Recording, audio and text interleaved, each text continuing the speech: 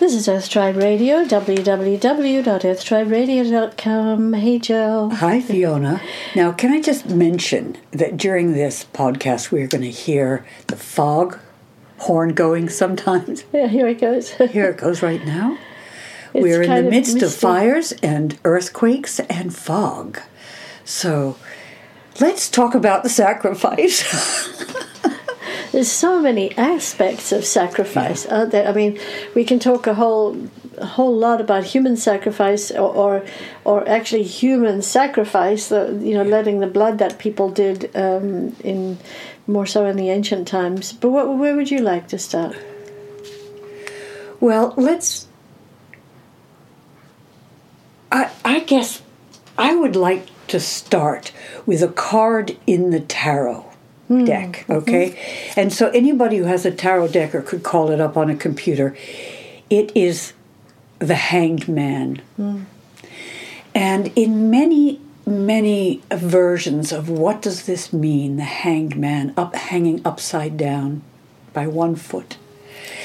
And that symbolizes to many people that's a sacrifice. As long as I've worked with the tarot, I see that not so much as a sacrifice, but as reframing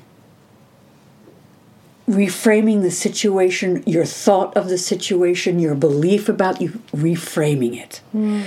So when we talk about sacrifice, let's also carry the word reframing. So, for example, I've said to you often, my mother's 97, dementia and blind, and really pretty much, bedridden.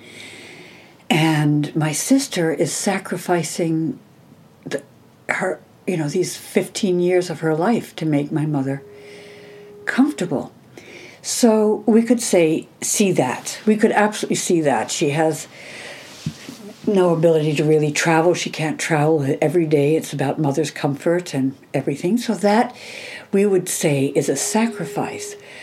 My sister looks at it as a gift to be able to do that for somebody. And she's in a safe place, a place that she feels safe and comforted there in some ways. So for her, it's a gift for her personally, and for a gift that she can give that as well. I think when we say we're sacrificing, because I've always tried personally to stay away from that myself, but it's like if we give something, for me, it's never been so much of a sacrifice as a gift. What she said, as a gift. And if it's not, if you feel you have to do it and you're resentful of it, then you want to question the fact that that you're sacrificing something of you for something. If you can find the gift, then it's really not a sacrifice. Exactly. It's a gift to you. It's a circular. Exactly. And there are a lot of different kinds. I recall this wonderful student that I had who, in her senior year, developed cancer. And she died, I think, a couple of days before her 18th birthday. But we were together with her class in Ojai doing a rites of passage trip. And there were times during the morning that she had to be on a drip for pain. So we'd go into this yurt, she and I, and she'd be lying there and we'd hook up the drip. And while the other kids in her class did work or whatever was scheduled for that day. So for a couple of hours there. And one day, her name was Letitia. Letitia and I were in the yurt, and all these winds came up. Mm. And the winds, she said, "What does that mean?" Because I was teaching her how there's meaning in everything. And I said, winds bring magic. They bring purification and magic. At which point, the door to the yurt opened, and there stood Grandfather Semu, the Chumash elder and chief, long white braids, and he walked in, he said, "Spirit told me somebody needs healing." And he brought his beautiful jade knife to do the cutting of the disease, etc. And he sat next to this exquisite child, almost 18-year-old child, and said, "Do I have your permission to do this?" And she said, "No." She said, I am carrying this for many. And I need to complete my mission here. So for some way in her mind, she understood that she was gifted with the task of giving her life so that others can be healthy. I don't know whether it was people in her family. It bowled me over when I heard her say that. And I know she had told her mother that too. It's a conscious sacrifice. Or an allowance. She didn't fight it. It was an allowance. She never complained. And then Grandfather Sebu did the most wonderful thing. He sat with her for the 2 hours and talked about crossing the river and what's on the other side of the river. It was really beautiful. So in one sense, here's another example of someone who we would say is sacrificing her life. If you want to look at Christianity, they would say Jesus sacrificed his life for us. Well, I would prefer to say he gifted us with an opportunity to grow and become something better than we are. I don't see that as a sacrifice, that's a gift. Or maybe to discover who we are rather than better than who we are. Because uncover or discover. Which is the exactly, big thing we've thank talked you. about so I much. love the way you catch me on these things. We touch each other. Now, if we go to sacrifice like perhaps maybe the Olmecs or the Aztecs in ancient times, and lots of cultures have sacrificed human and animals, and that has always confused me. Even I think the Druids did it, right? The Druids. I've heard that, but not often, so I don't know. But Fiona, you and I have to go back in time and discover the answer to this. Well, the question that I always had was, so in the temple, in the Pyramid of the Moon, and the Pyramid of the Sun in Mexico, the Pyramid of the Sun was built a long, long time ago. I don't know when, but they found that after many years, they started to put bones in the stairs from the sacrificial people. They would, I think, cut them or throw them or whatever it was, and but it didn't happen in the beginning. So there was like a culture that built these that did not have the personal sacrifice, and then suddenly they had them. And I've always wondered, I haven't really explored much, you have some ideas, I think, which is, why did and still do in some places people need to sacrifice something or someone, some animal or some human life for a spiritual purpose? It doesn't... So here, I'm going to pick this apart a little bit. My sense is that it's a religious thing. And it's not about a spiritual thing. Like the slaughtering of... Okay, we slaughter a turkey at Thanksgiving. Yes. You know? And it's sort of...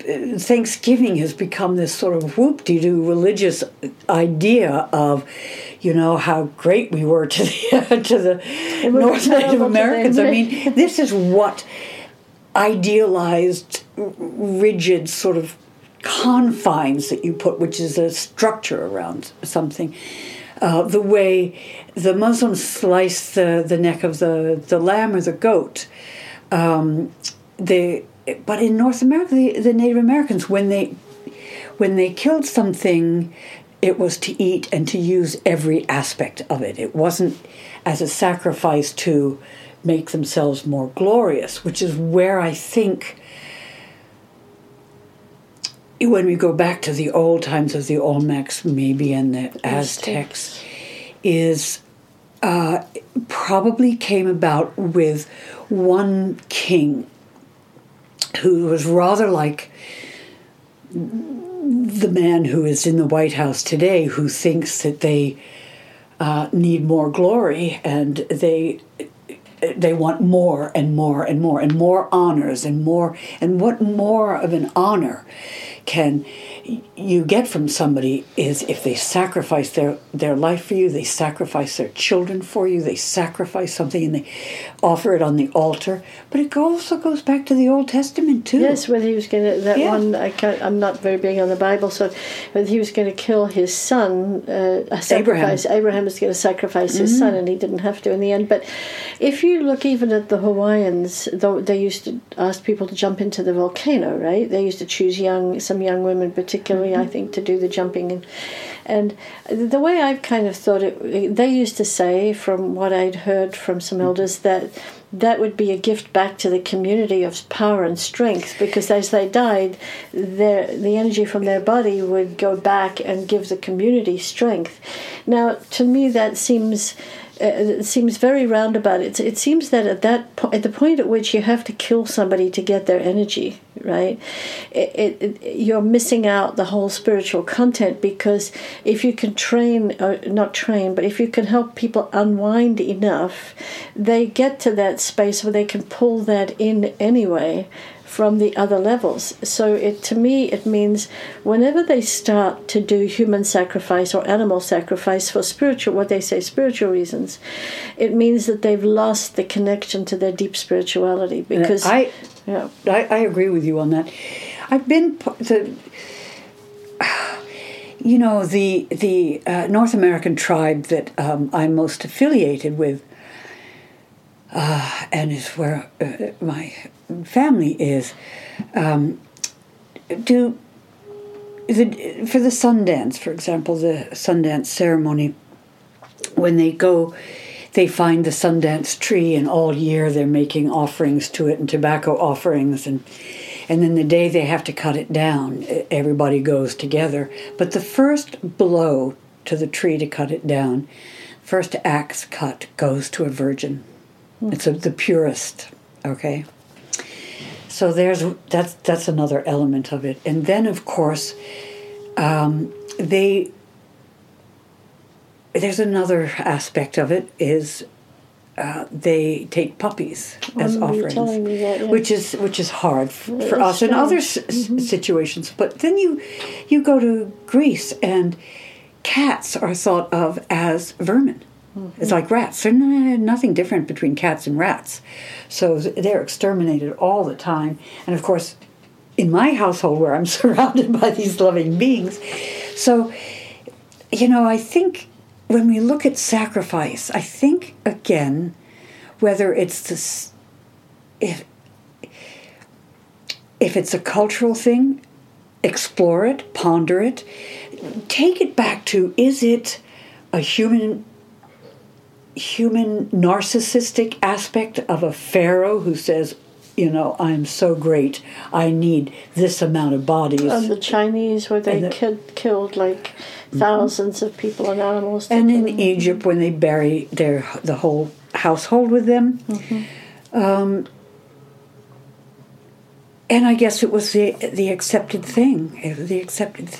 And still, we have to say to ourselves, whether it's our own personal sacrifice, or whether we're looking out at the sacrifices, or whether we're looking at religious sacrifices, which still go on today. So we have to say, in the essence, if we're standing in who we are, and we're in the space of peace and balance connected to the earth, we can bring from universal energy in more energy for ourselves. So and also we can get the vastness of what we want. We don't have to kill something to get that. So where en route did people lose that connection, that they felt they had to kill something else or someone else? I'm sure it was one person in each case that said, wait, I got a better idea. Yeah. I think I know how to do it. It's okay, here's a call coming through. Someone texted me. Anyway, there's so many different ways of looking at the sacrifice. I would suggest exactly, you say it so beautifully about looking within. And I like to do the mental thing of pondering it, exploring it. Why do you think this happened? How do you imagine that this happened? How does it feel? How does it feel? I hear so many people say, oh, I was burnt at the stake in a past life or so, or 2 or 3. I hear that a lot. So I think a lot of people understand that they may have had past lives. And if we want to ponder on questions that are ancient, questions like, what was the medicine I had in the olden times? Was I working with fire? Was I working with water? Was I working with the air? Was I working with all the elements?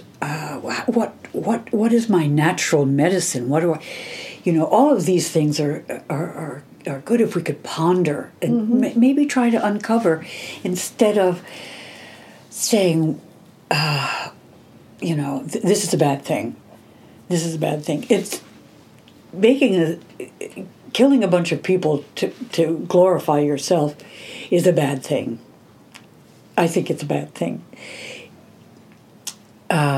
Today, I think we have a much more awareness of our spiritual purpose in life, and of love and compassion, and coming towards our evolution in humanity that way, rather than destroying. But if we want to understand how the destruction or the sacrifices, if I use that word, sacrifices, started, my belief is it just happens with one person, and then the next person says, hey, I'm as good as he was, so I'm going to have 20 people instead of 10 people. 200 or 1,000. The other thing I wanted to get back to was personal sacrifice. Do we have to sacrifice? I mean, it's different if you are in a war kind of situation where you can sacrifice yourself so other people can live, maybe. But still, that's a gift. Yes, that is a gift. You're giving the gift of life for other people. If you fight for your country and you give your life, that is a gift to the country that you love. And on a day-to-day level, though, say for your children, you might have wanted to be something or do something or do some art or whatever it was, but you can't because the kids need you. How can we turn around a personal sacrifice to being a personal gift? Because a lot of people are very resentful when they do feel they are sacrificing something to the family or to someone else or whatever, to a situation. Yeah. Well, I think, oh golly, it just takes me back to, whoa, wow. Anyway, that's a big one. I think we're trying to reframe it. Mm-hmm. So if you're, if, for example, you get pregnant and you had an idea of a great career and you were going to do this and things were looking really good and you got pregnant and you had to get married. Which happens less now than it did in the past. Exactly. So then you become embittered because you got to stay, and then you have another kid, and then you have another kid, and then you have another kid, and then your whole life becomes a to-do list, and where's the dream that you had for yourself?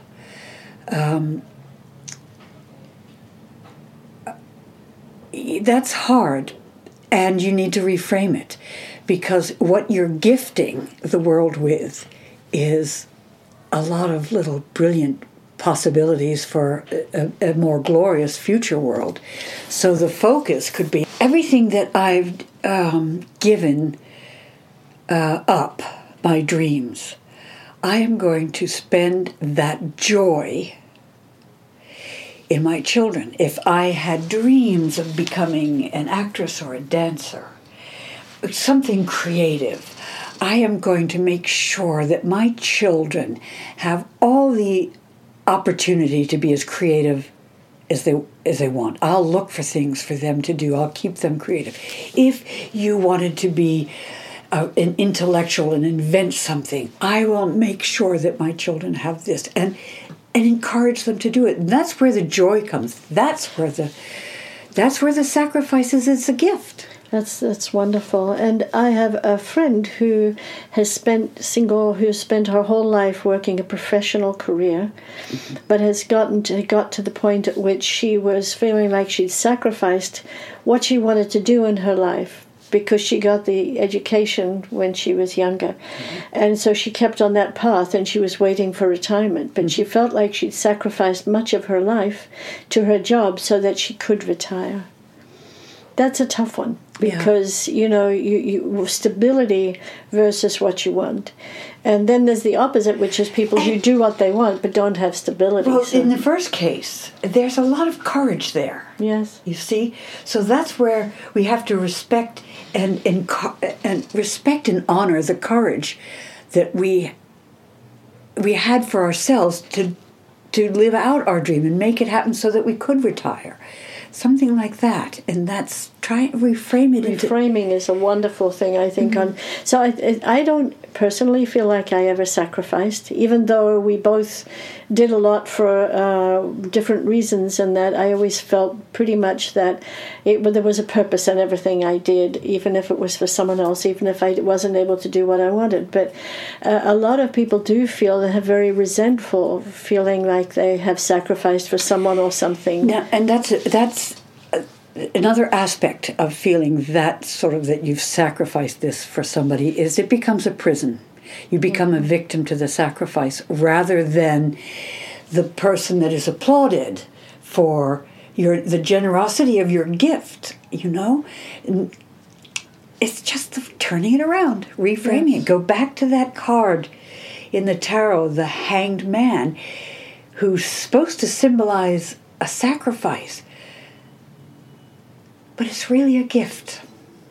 We got to reframe it. I think reframing is the key to finding balance with what we feel we have sacrificed. And yes, and the interesting thing of human sacrifice too, not just reframing, but pondering it and asking ourselves. Well, here, when I see an animal run over in the road, it hurts my heart. And I make a blessing on that animal. Always, always. I don't pass one. No matter what it is. So for those that were sacrificed in whatever way in the history of mankind, blessings on them, blessings on them, blessings on them. So to me, it's not, the sacrifice is not unrewarded. And somehow, again, it always has given a gift. Not that we agree at all with human sacrifice, or I don't agree at all with animal sacrifice either.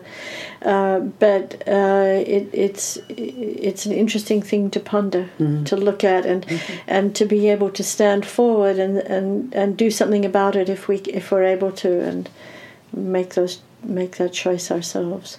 But reframing is such a powerful thing, and I think that is such a gift. Yeah.